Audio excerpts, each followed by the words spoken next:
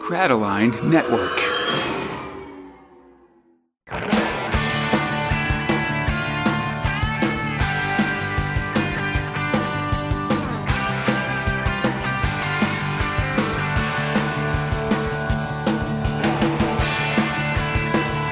I am the Lord, and this is the 17th episode of Big Meg One. My name is Conrad, alongside my friend Eli, and this is the podcast where two Americans patrol their way through the Judge Dredd magazine. This episode, we're covering Judge Dredd, the magazine, Volume 2, Issues 1 and 2. Cover dates May 2nd and 16th, 1992. A lot of twos. This episode, we got the start of a new volume in this here magazine. And with it, we've got some new thrills as Dredd heads to Texas, the Bad Man travels to New York City, the Soul Sisters begin their quest, and Devlin Waugh steals the show. If you want to read along with us, you'll find the comics we're covering today in Judge Dredd, the Complete Case Files 17, with the start of a new Case Files, Devlin Waugh, Swimming in Blood, and the Judge Dredd magazine number 300. All right, how you doing, Eli? Stoked for a brand new volume? I am. And we get to keep the numbers nice and easy, so I'm excited. Yeah. We started. We were just at 20. Now we're back at 1. I believe the volume 2 will go to the mid 80s or so. So should be exciting times going forward in this here magazine. It's fortnightly, but we'll talk about that in a moment. All right.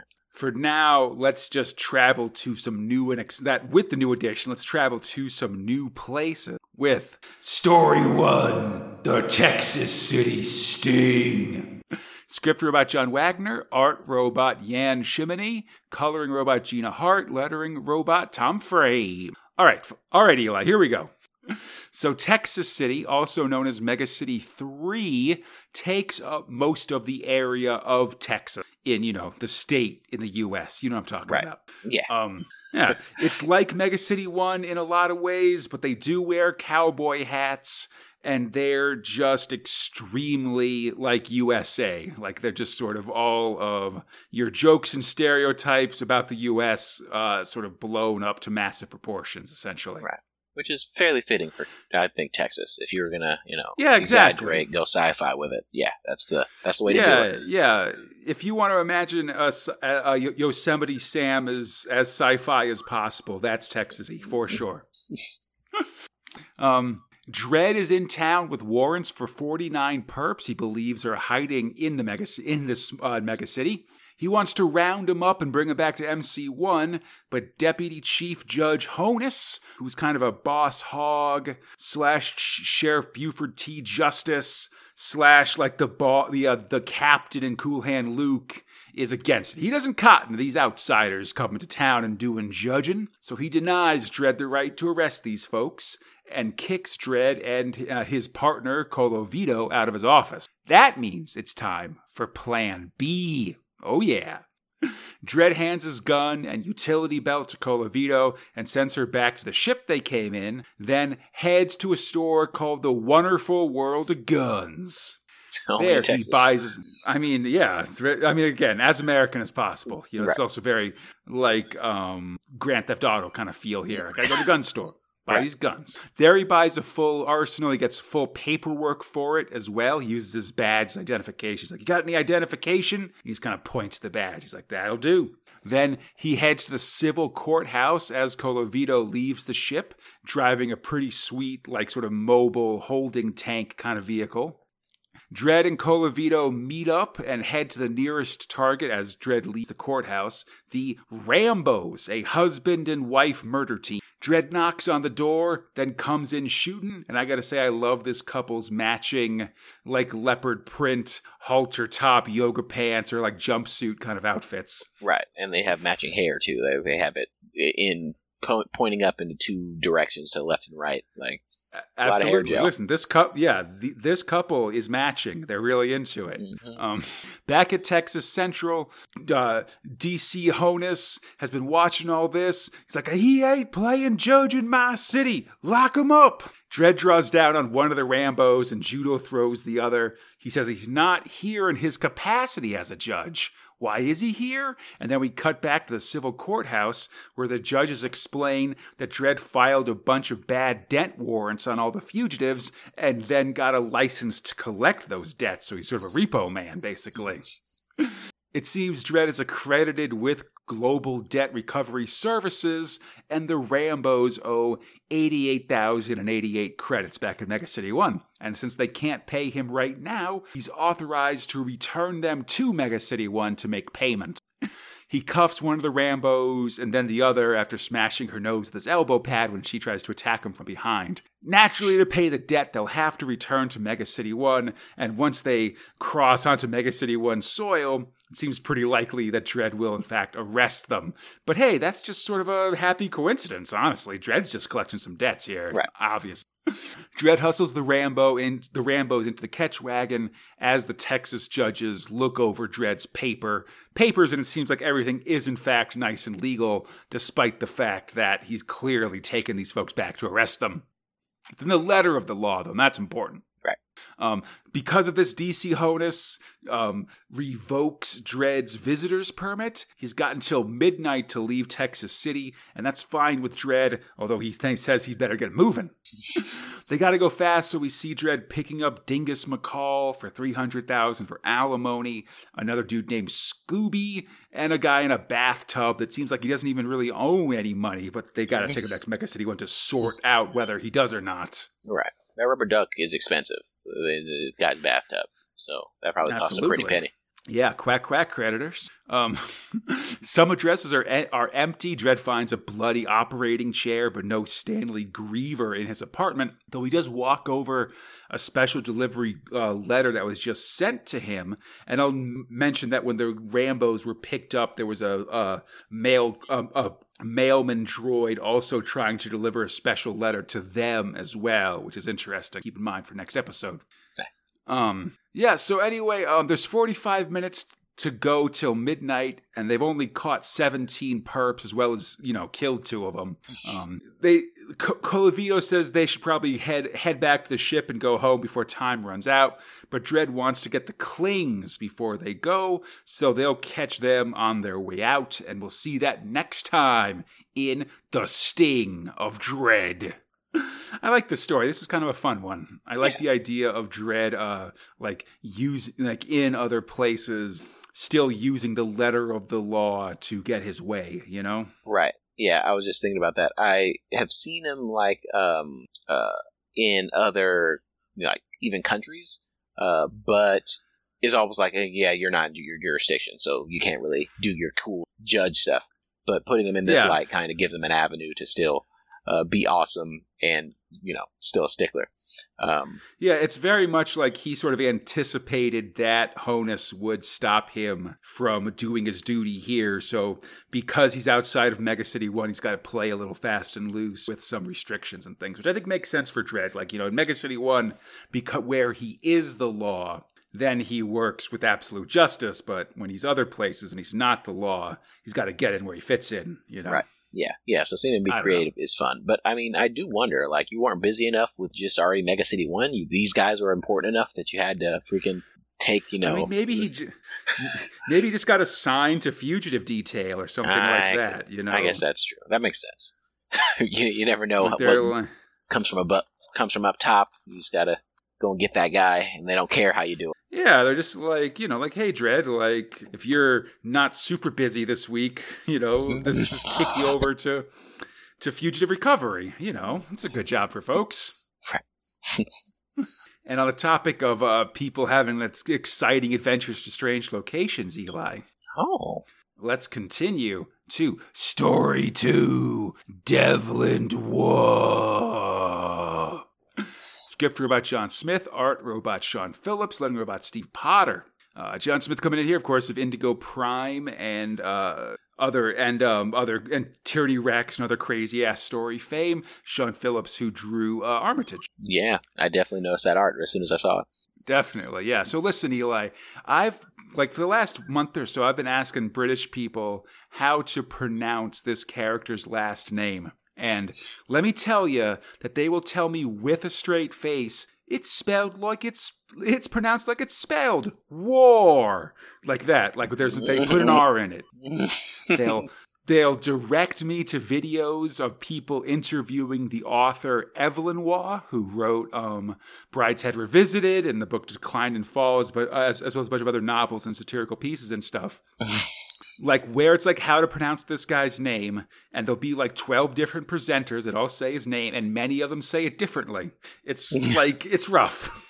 I think a lot of it kind of comes down to like what kind of English accent you have, which is based on like region and your social status and other things like that. It's very complicated, very English. So I'm going to pronounce it Devlin. Well, how are we going to be lazy about it?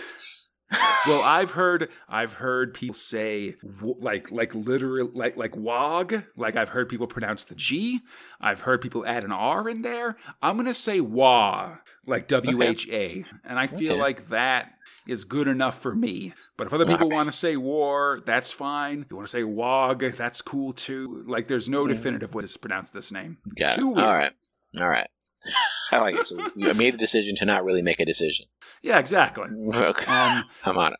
I should say I am really excited though to have this to finally get to this character for Devlin Waugh to arrive on the podcast. He's an iconic 2000 AD like a verse character and one very heavily associated with the magazine in my mind at least. Like he's sort of one of the like, oh yes, we're in the Judge Dredd magazine, so we've got this Devlin Waugh story. Yeah, that's awesome. So I'm excited for him to get here. And yeah, cool. This story's called Swimming in Blood. A Catholic cardinal visits a well-muscled man in a priest collar with a sweet mustache getting his well-muscled back treated by a masseuse. He says, despite his beastly 2 weeks in Kenya he's just had, the church needs him to spring back into action for an event that hasn't quite happened. It's been picked up by precogs and will happen in the next hour or two. At the very least, though, luckily this mission is in the Bahamas, so, enjoy some fun and sun. Sadly, I should say, Eli, that in fact they're actually under the Bahamas. Right. In this case, in the seahorse-shaped underwater ultra prison known as Aquatraz. And here's where I mentioned that this isn't the first time we've heard of Aquatraz in the work of writer John Smith. It's a previously showed up in Prague 597 of 2000 AD as part of the Tyranny Rex story Soft Bodies. Though I think in that case it was an Aquatraz that wasn't on Earth, so it was just an Aquatraz. The Aquatraz. Yeah, and I want to comment on that. It was because it looks a lot like a seahorse. I was trying to figure out what it was. It looks like it's a building we're looking at it from the top down, or is this a ship? Yeah, it's an underwater prison that's been built to look like a seahorse. Got it. Okay. It just the level of detail, you can really tell that it's gigantic, and you're seeing it from very far away, which is actually really hard to do artistically. Like you need to have really thin lines and be able to put a lot of depth into the texture so that it feels distant. Interesting. Yeah, it definitely does look like a big rusty structure on the bottom of the ocean for sure. So inside, a man sits in a chair, his legs covered in cockroaches, as another prisoner taunts him, even killing one of the bugs with his bare hands. The first man, Landis, gets up, walks calmly to this other guy, and then proceeds to bite his face off, through his prison bars. Meanwhile, Warden Lawrence Meacham is talking to a pest control guy, Murray, about dealing with an insect infestation inside the prison. Meacham gets words of Landis's face biting and prepares to handle it as Landis himself, now straitjacketed and in a padded cell, seems to call a wave of cockroaches to him through the air ducts in his cell. And then we take a brief break. After the mega times, I should say, the story restarts as medtechs check the body that Landis attacked. He's been killed pretty well, totally dead, but then a tech thinks he sees the body move, and once they turn away, indeed the body gets up and starts moving around all zombified. Meanwhile, in the prison's Jeffries tubes, the tunnels in Star Trek or whatever, Murray the exterminator is laying fancy roach traps, but is terrified when he looks down through the vents and sees that zombie dude crawling over the murdered bodies of the medtechs. We're gonna need some bigger traps. As the zombie heads into the prison, there's a security alert at the prison's airlock. Guards scramble. They're putting on rifles and they're putting on armor and grabbing rifles, I should say. They wear these helmets, Eli, that look a lot like bike helmets to me. Mm-hmm. And they're very cool because you can your hair can stick out from the front of it, so everybody looks real cool with like their hair sticking out helmets and stuff. Right. But personally, I don't think I want a helmet that's got a big hole right in the forehead, you know? Right. Seems like a good place to get hurt in your head. Yeah, I agree. Yeah, like I want a helmet where my hair is not visible. You know, right. That's what I'm looking for, especially on the top of my head. Yeah, I'd even go with my face not visible. You know, if I'm going for safety, let's just keep it all safe. I don't need a fashion statement. Maybe if I have a ponytail or dreadlocks that can stick out the bottom, but that's about it, you know? Right.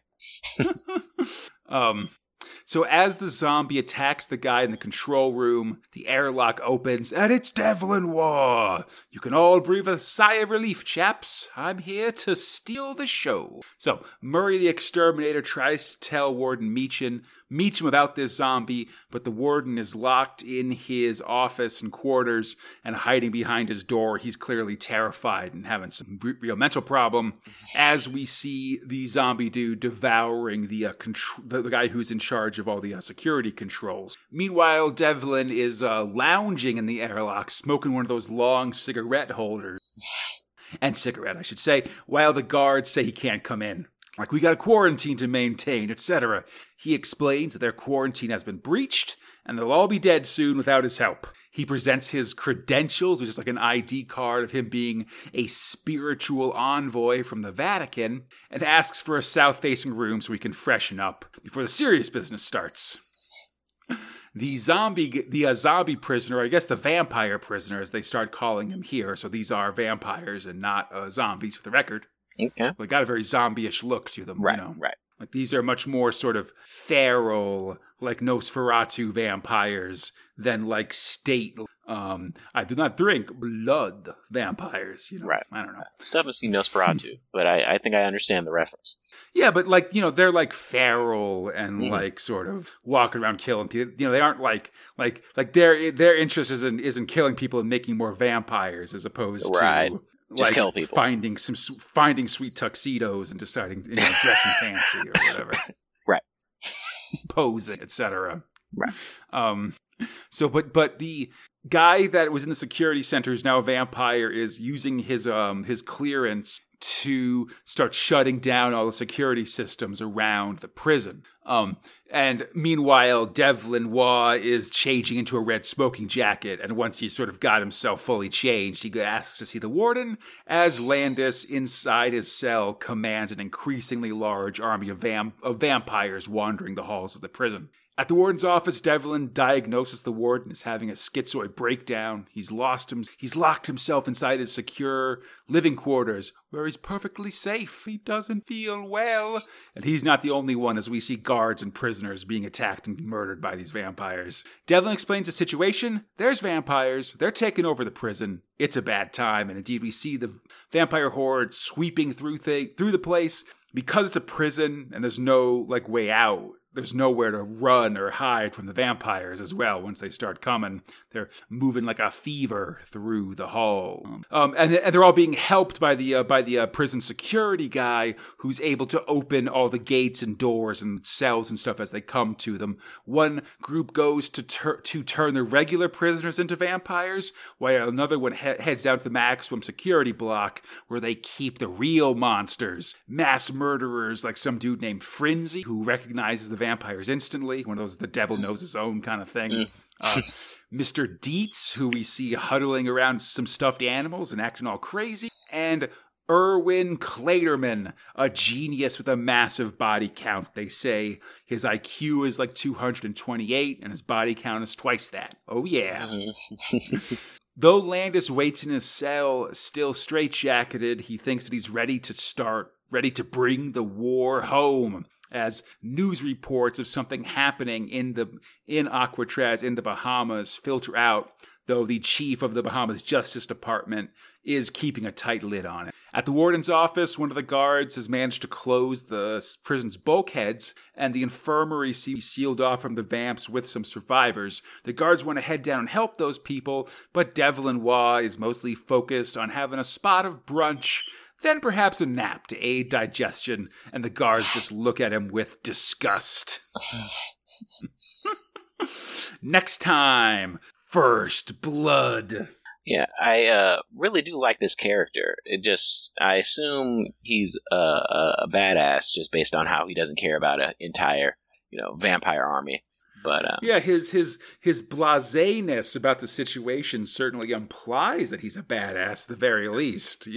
Right. And he's a big muscle man as well. So right. those two things sort of usually go together. Imply that he's pretty tough. Yeah. Right. But I wanted to note the art change from this artist usually uses very detailed lines, very bold colors. And it usually actually focuses a lot on anatomy as well. So I think it added a couple things, like when that guy was getting his face bitten off, it felt really like, oh no. But also he kind of lightens it up and gets a little bit more abstract with the brushstrokes when the vampires are, kind of running through the complex, and it just definitely. Makes and it goes like more to a gray tones and everything's just black, white, and red. And I just thought that was a really awesome contrast. And it was even more so because of what you kind of become used to.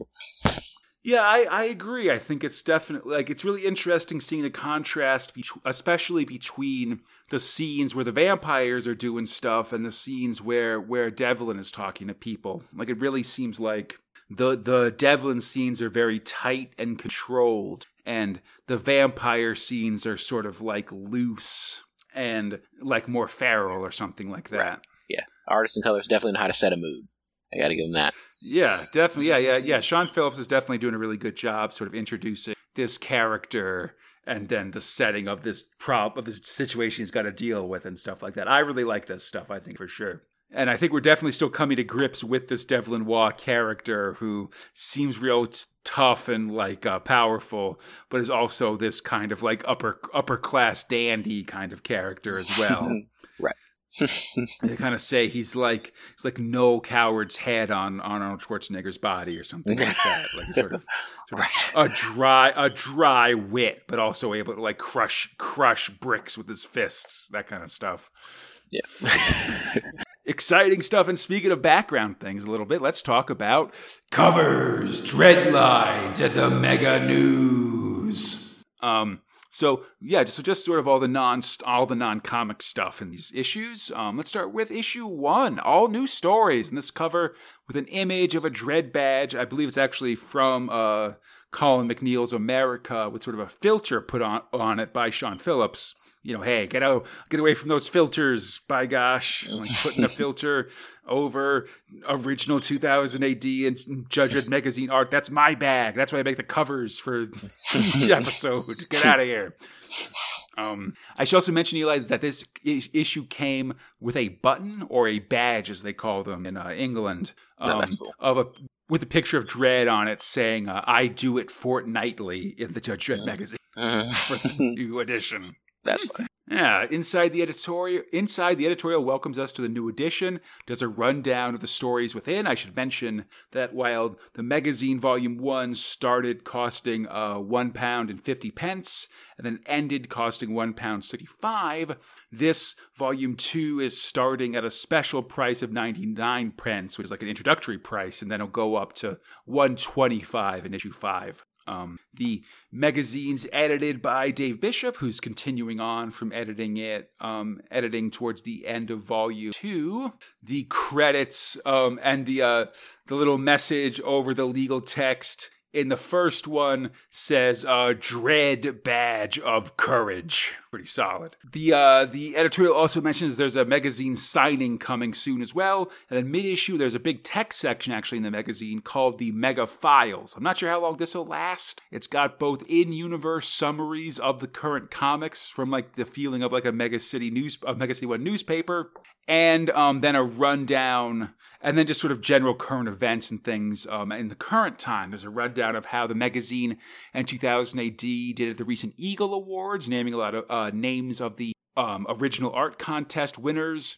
And then there's a big section of background on Devlin Waugh, including a sort of map of Aquatraz, and then just sort of what went into the creation of this character. Apparently, the comic was supposed to be called Sin Eater, and the hero's name was Dirk Devlin, but they've since changed that to just calling it Devlin Waugh. These names evolving, I suppose. Right. Yeah, there's also a set of reader profiles and survey results. We learned that about 10% of the magazine readership is female, which seems to be a high number, I think. And Judge Dredd is, of course, the top magazine character with My Fave America as number 10, although I guess I don't think the actual person of America Yara is my favorite Dredd character, I suppose. Right. That makes sense. Interestingly to me, Young Death has nabbed the vote for favorite series in Volume 1. Edging out America by 0.7. I guess this is one of those Dances with Wolves versus Goodfellas kind of situations or something like that. Yeah. Letters ask about the Judge Dredd Mega Special and request some original art by Simon Bisley. Like, yeah, okay, I'd like some of that too. Like, I'll happily take something I can eBay for $10,000. Thanks very much. Dredd and Anderson and Batman and the Batmobile, you say. Yes, I'm sure he'll get right on it.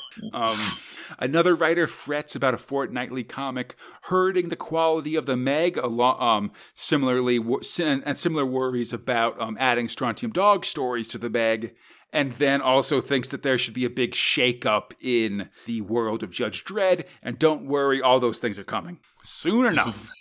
Next episode, the comic ends with ads for both the Stateside Comics Club to buy American comics and Forbidden Planet, another comic book shop. Issue 2, then. Can't pay, won't pay. Joe Dredd's a debt collector as we see him flash his collection agent card while getting chainsawed in a cover by Chris Halls. Inside, there's an ad for Rock Power Magazine, home of Heavy Metal Dredd, and the editorial announces the start of Soul Sisters and part of a sweet poster. I think part 2 will be next issue, and it's just sort of is all the characters in this launch of the volume 2 of the magazine. You can also get send away to get a copy of Judgment on Gotham in the mail as well. The Mega Files recap the Soul Sisters, while Judge Pal offers big prizes for turning in your parents. Very nice. There's also both a preview of the coming Dredd Mega Epic Judgment Day, including like sort of which issues to get started on this and stuff. This big crossover between the magazine and 2000 AD, which I'm very excited about. And there's ads for comic signings, and then also for the Judge Dredd Mega Special, which we just talked about here on the show. After an ad for the director's cut of Aliens, there's a character profile on the Soul Sisters, including saying that it combines the Blues Brothers with the Nuns on the Run. And later still there's more reader profiles, including surveys for most wanted characters and stories, both lists are topped by Judge Anderson, who will be in the mag in just a couple months. The issue ends finally with a sweet ad for the board game Hero Quest, Eli, which I had as a kid and was my first entrance into the world of Warhammer with the miniatures and stuff like that involved in this sort of tabletop role-playing board game, sort of like a Descent or something like that, sort of an early version of that. Yeah, looks awesome. I've heard a lot about that game, actually. I feel like it's one of these games that then inspired a lot of modern games, you know? But I think if you went back and played it, it'd be a little clunky in comparison to those modern games, you know? Yeah. Well, I'll talk games all day. Another podcast, though. Definitely. Yeah, come on. We got to figure it out. But speaking of people theorizing about plans for the future, Eli. Ooh, yes, that's good. Let's talk about Story 3, Armageddon. Script robot Alan Grant, art robot Carl Siscara, lettering robot Gordon Robson. So this story's a little interesting to me, Eli, because there's a lot of like big plans built around it that don't come to fruition, and then a lot of mystery around it as well, to me at least. Because in all the editorials leading up to this and all of the previews for what was going to be in the magazine, they talked about this Armageddon story as being part of a multi-book epic that would be about the dawn of the world of Judge Dredd. It would be this big prequel to Dredd World. It said that in the comic. They made a big deal about it. And I'll tell you that it doesn't happen. Like, there's, this is the only entry in Armageddon, basically. I see. And I've heard people say that, like, it got canceled because they found out it was supposed to be an end run around copyright laws that would have let Escara, Grant, and Wagner, I guess, like, regain the copyright control or gain copyright of Judge Dredd generally. But but like they're saying that it's a prequel story in the editorials and stuff, so it seems like they know that the idea is that it's a prequel story, and so they copyright things would obviously be a thing. Plus, like, I mean, they aren't giving them royalties, but they, this comic's legal text does clearly have Judge Dredd created by John Wagner and Carlos Escara in the legal text of it and stuff. It's a weird, I don't know. I'd love to, like, figure out what exactly the plan is here, I guess, especially once we finish reading it and we kind of see where the story goes and stuff. Yeah. Anyway, yeah, I don't know. But it's just an interesting thing to, like, that's sort of just a back thing, like, that's sort of in the background as we start this story, I guess, is that it's supposed to be part of a multi-part epic that eventually leads to the world of Judge Dredd, actually. Right. I find that interesting because comics, the stories, I can tell that, they have a lot of people working and they're trying to do a lot of different things. So to build something up like that and then not deliver seems out of character. But I don't know, maybe there's a history of a bunch of stuff that they say they're going to do and don't, but sometimes, but I mean, if this was a thing, it'd be an incredibly long-term project to do it because, this story is subtitled The Bad Man, and it starts on July 3rd, 1994, the distant future from May 1992, where this comic is coming out, 2 years in the future. Right. But that means that it's also 120 years from when Dredd's taking place. That's just a lot of ground to cover, it would seem. Right. Mm-hmm. But the comic starts as a late night talk show host is about to interview a reverend from the Church of the Apocalypse about the coming of World War III as tensions mount between military forces in the Middle East. Like, both the sections of this comic sort of start with this newscaster talking about about this new stuff, and I think it does make it gives it kind of a, like, I don't know if you've read The Dark Knight Returns, that comic. I know. Okay, it's a pretty big one. But it's it's the movie's like the comic's different from the movie, but that one has a very, like, especially in the early sections, really has a lot of, like, it, like, tries to emulate flipping through TV channels and, like, listening to different news reports about different things to kind of set a scene. And makes sense. This really feels like sort of I don't know, and maybe an homage is borrowing a page from that comic's book to kind of set up a scene here. Some helicopters fly around the Statue of Liberty. There's a civilian helicopter flying high over it as a bunch of military attack helicopters fly sort of directly around the statue on the lookout for terrorists. And we see a boat full of armed guys sort of making its way towards the island, Liberty Island as well. The passenger in the chopper wants the pilot to land somewhere, and when the pilot says no, a foot appears and kicks the pilot out the door of the chopper. Whoa, he falls to his death. It's pretty awesome.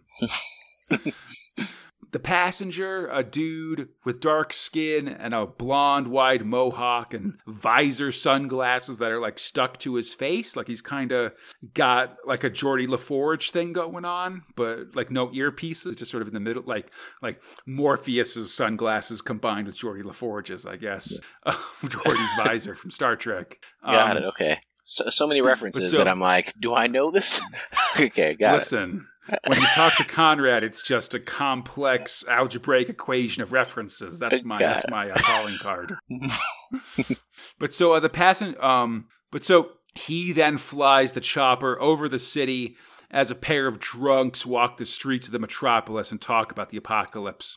They sit on a stoop as a landlord yells at a young woman about owing back rent, then throws her out the front door. One of the drunks explains that his religious information comes from Jehovah's Witness, as the woman, now out on the street, uncontrollably vomits as the words to Ring Around the Rosie play in her head, and as she wanders off into the night. I should say, Eli, it hadn't happened in 1992, but these days, Ring Around the Rosie is inherently creepy to me, I guess. Oh, yeah. It's been ruined by all these horror movies where they just decide to freak you out by having, like, two little girls sing it real creepily. You know? Well, I learned that most elementary school songs are creepy for a number of reasons. Is either cadence or how you sing them. But then even if you, like, just listen to, like, the history of them, like, what are these lyrics actually saying? It's always just like kids dying in the forest, and that's like that's the moral, kids. So yes, that's why you can slow them down and have like a creepy kid sing it and becomes terrifying instantly. It's fine, right? Exactly. So she wanders off in the darkness. Meanwhile, on a random roof in New York City, the chopper lands, and when a man comes running out of like the house or the penthouse that's on the roof, he goes to confront the guy in shades. Actually, maybe they're more like the shades from the Lady Molly in the book Neuromancer, who had mirror shades surgically grafted onto her face or something. I don't know, a couple different things. But anyway, he grabbed this guy who I'm calling Shades, grabs the guy from the apartment, says, "The whole world's gonna hurt. You don't matter," and then gouges his eyes out like Three Stooges style. Puts him for dead. The second issue of this story begins with like a term paper or something from 1991 from The Agency sent to the Inner Cabal, talking about the biblical concept of Armageddon, and then relates that book of the Bible, the book of Revelation, like the images told in that book of the Bible, to an idea of a nuclear war between Israel and then combined Marxist and Islamic forces, leading to a showdown between the Chinese army and a resurrected Jesus. It's complicated. Right, I will say, actually, these sections are like what they're talking about here is pretty mainstream. Like, okay, I'm putting mainstream in quotes here, Eli. But like, if you were in like the early and mid 90s and you were really into like the rapture and the apocalypse and like that sort of like end of the like Christian end of the world stuff, that was sort of the main scenario that you'd think would happen of Revelation coming true, basically. Like this is very similar to what was prophesied in the Left Behind books, for instance, say. And then there's footnotes in this paper. Sorry, I did some deep dives on here, so I'm feeling pretty smart. But the footnotes are all to real books, which I thought was pretty interesting. There's works by people just selling like things about both like spirituality and mystic energy, as well as like weird energy forces and alternate histories and alternate ancient alien histories and things like that. Writers like Doug Boyd, John White, and Victor Dunstan. And there's also a reference, a book by the Jehovah's Witnesses, although in that there's a mistype here because it says the Watchtower Bible and Trace Society when it should be the Bible and Tract Society. Anyway, I did research, so we're hearing about it. Right. Gotta put it to use. I get it. Yeah. Sorry. I know it's boring to everybody. I just love apocalypse stuff. The news, like especially apocalypse stuff from like 30 years ago, because they always say like the apocalypse is going to be next week. Right. And so when it's from 30 years ago, it sort of has some extra dramatic irony to it, I guess. The news broadcast continues, and he talks about sort of tensions between Israel and the newly founded Muslim Federation with backing from, I guess not the Soviet Union, but some kind of Marxist state or something. Things are escalating quickly. And the woman that we saw evicted last in the previous issue wanders the streets. She reflects that her seizures are getting worse. They've cost her job and now her home. The city's out of money for welfare. And now she's bumped into a very skeezy looking dude with a jacket that says Beast on the back. Meanwhile, Shades has arrived at that woman's apartment and asks the landlord where Lori Lemaine is. So I'm going to assume that the lady walking the streets is a Lori.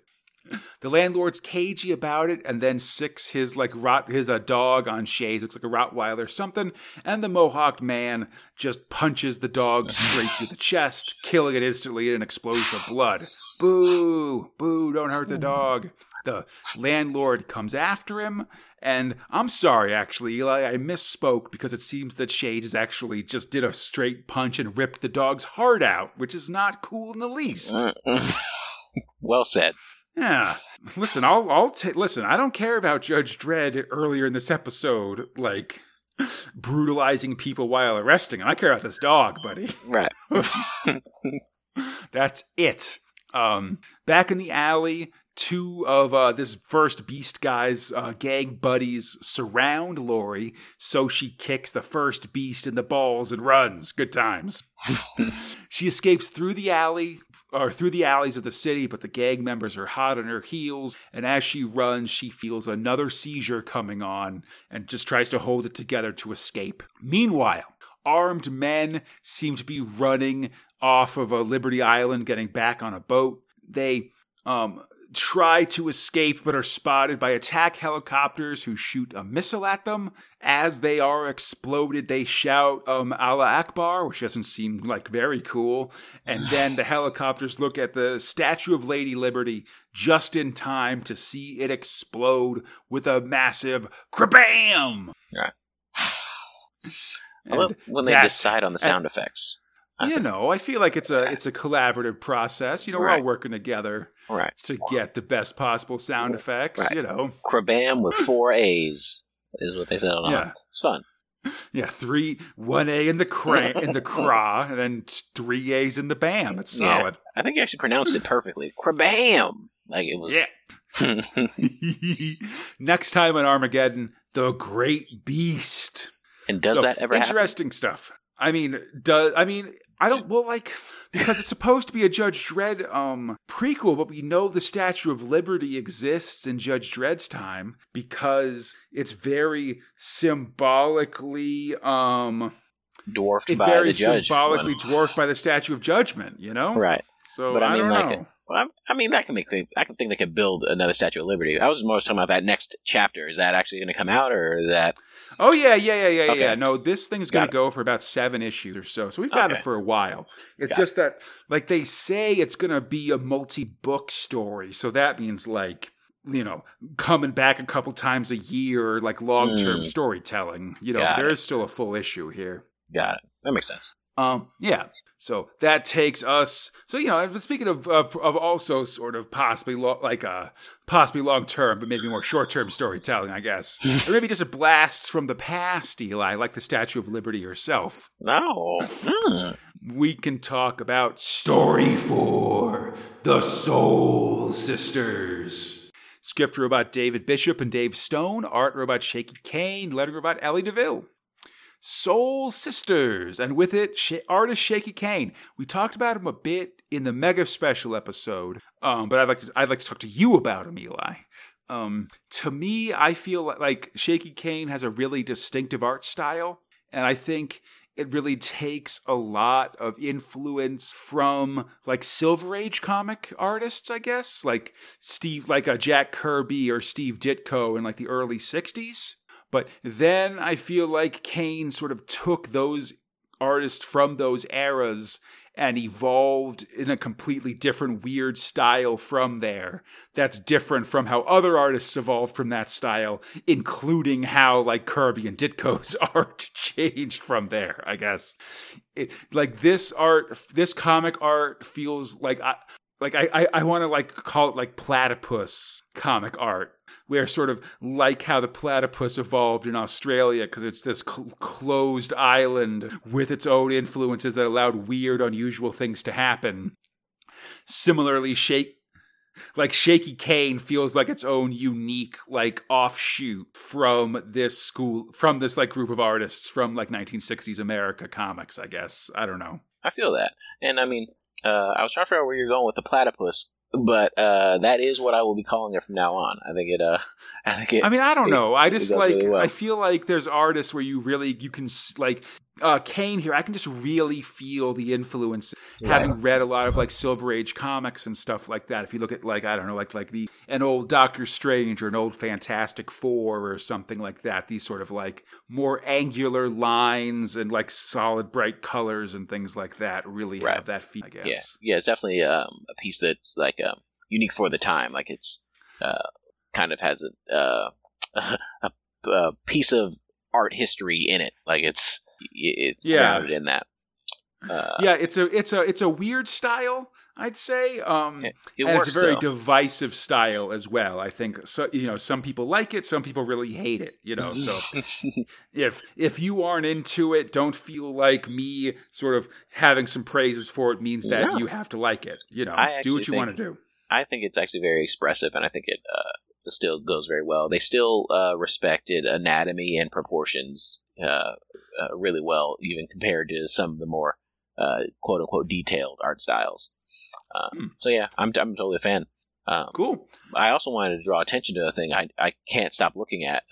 First page, guys walking by this trash can, Dino DT Toxic, and there seems to be like I think that's a type of condom on the floor, but it's two of them. It's like one hole and then there's like two ends. Maybe it's something else. Right. But I can't stop seeing that. Right. So I don't know what that's for, but whatever. Not important. On the comics. Sets the scene of a weird futuristic Brit sit, I guess. Right. I guess so. So this comic, it immediately sets itself. It's in Brit sit in the year 2176. So it's in the future from the standard Dread timelines in the same year as our Red Razor. And we see a dude, Larry Groke, a grass salesman, is running for his life, pursued by a dude in a suit and various toughs. They prepare to kill Leonard when suddenly the dude in the suit gets hit in the face by a Bible. Oh no, it's a Bible attack. A pair of nuns in jumpsuits with a bunch of two-barred crosses. I guess the cross of Lorraine. I don't know. But they show up. They tell the thugs, like, do you think I have I have one lead-lined murder Bible in my cassock? Or two? Ask yourself, punks. Ask yourself, do you feel penitent? Well, do ya? And these dudes, who actually appear to also be religious in various ways, like one wears one of those like mitre priest hats that says "Preachin' the Blues," and another one's got a bat that says "Sluggin' for Krishna" on it. I don't know.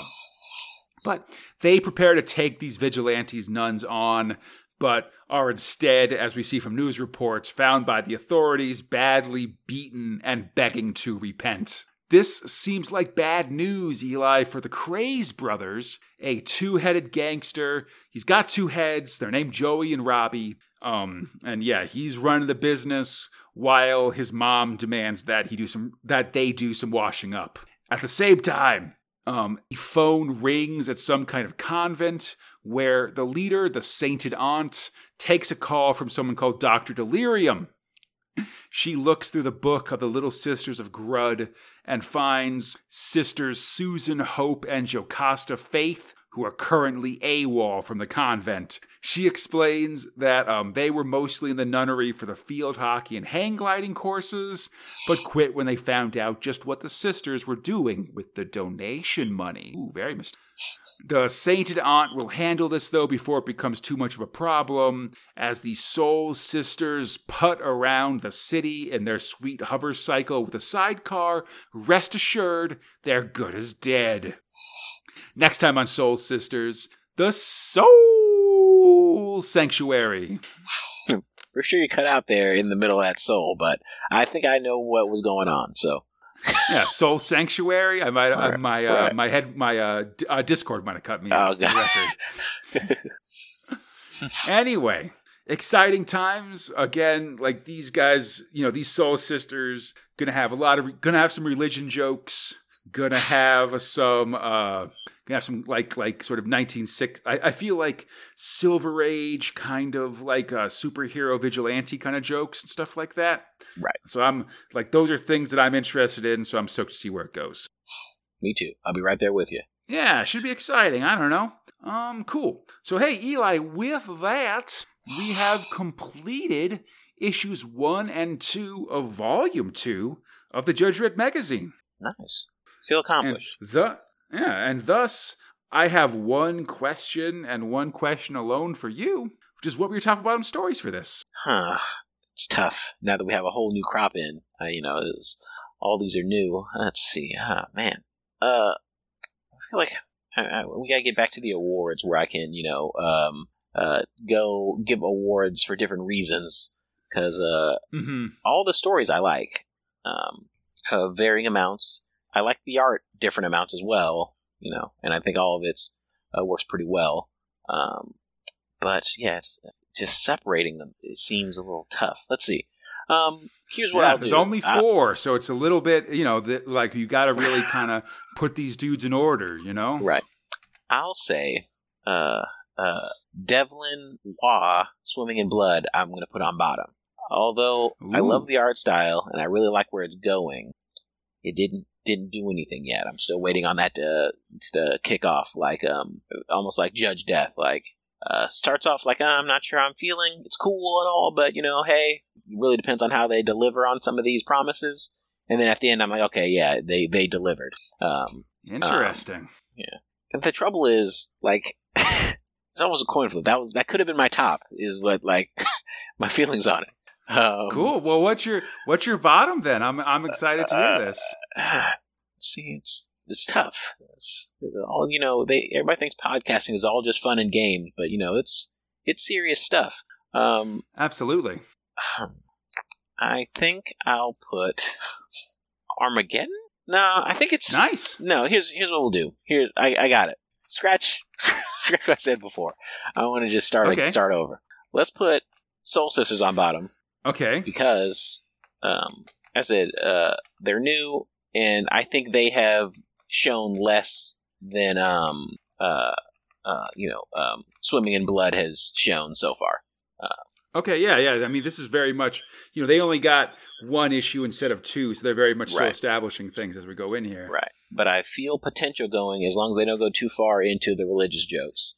Because I feel like, not that I feel like it's uncouth, but because I don't get a lot of them. Like, yeah, I think there could be a lot of these could be specific nun and Catholic jokes as well, which sort of have a limited audience. Right.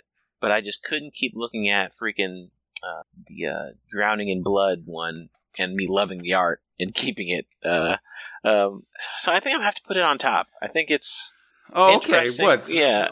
Reversal of fortune here. Oh my gosh. I'm just switching the whole thing. I was just clicking through it and I just kept loving it more. So I just can't stop myself. So, and I will give them credit for having an interesting enough protagonist that I am very eager to see what happens next. Even though, they could go very wrong, but I could see it going very right as well. So that's how I'll do it. I'll do okay. Yeah. Sorry, I feel like I responded to you putting Devlin Waugh at the bottom, and now you feel like you've got to adjust your choice. I'm sorry. It wasn't your reaction that made me switch it. It was just me clicking through, and I just got to the first page where it's like you kind of see the structure under the water, and I just was like, man, this is so pretty.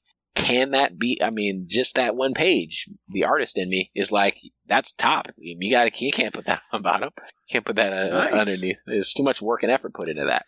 I feel like you're really becoming a Sean Phillips fan over the course of this podcast so far. It's true. I don't know. Yeah. It's an artist I want to try to emulate in some of my work. Also, not nearly as detailed, but even the way they frame panels and pages, I find really impressive.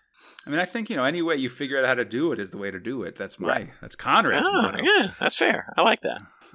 Yeah, cool. I think for me, I really like this Devlin Waugh story as well, but I think it's just starting out, so I'm going to give it a little bit of room. I'll happily put Soul Sisters on my bottom. I like Shaky Kane, but again, we're just sort of starting up here, and this is a weird story. I think for my top, I actually like this Dredd story a lot. I think Ian Chimney's kind of an interesting Dredd artist. He's drawing a very cartoony Dredd. A very cartoony Dredd, which we don't see a ton of, so I'm happy to see it here. And I like a lot of these images of a Texas city and the people within, all these cowboy judges and things like that. And yeah, I think it's a fun story, and I like the idea of just like I love capers. Like, just we've got a plan, and we're going to we've got a weird plan, we're going to execute it. Right. And a caper where that's like not just in Judge Dredd, but being done by Judge Dredd. It's not even like Dredd like trying to stop the caper. It's he himself doing the caper. Right. That's really great. And so I think I'm happy to give that for now give that my top. Nice. Yeah, I think that was second place for me because I really liked I like Dredd in like unique situations where he's not just doing the usual stuff. He is still doing the usual stuff, but on location now, so that's cool. Yeah, and just like the idea of like, I don't know, there's something about just like a boss hog type like throwing his hat and go like, I told him not to be judging and he's judging in my town. I told you not to do that. That kind of stuff. That really tickles my funny bone, I gotta say. All right, awesome. All right, I hope everybody enjoyed the show. That's all we got. As always, you can find Big Meg 1 on iTunes, Stitch, the Google Play Store, Spotify, or our podcast site, bigmeg1.com. Feel free to contact us at bigmeg1@gmail.com on 2080 forums or on our Facebook, Instagram, or Twitter pages. For all those, check out Big Meg 1. That's ONE. It's all written out, and you'll find us. This show is brought to you by Steve Green, Zane Kip Miller, and your friends in the 2080 forums. If you'd like to join them and help support the show, we'd appreciate it. Please check out our Patreon at patreon.com/Crataline. That's our podcast network.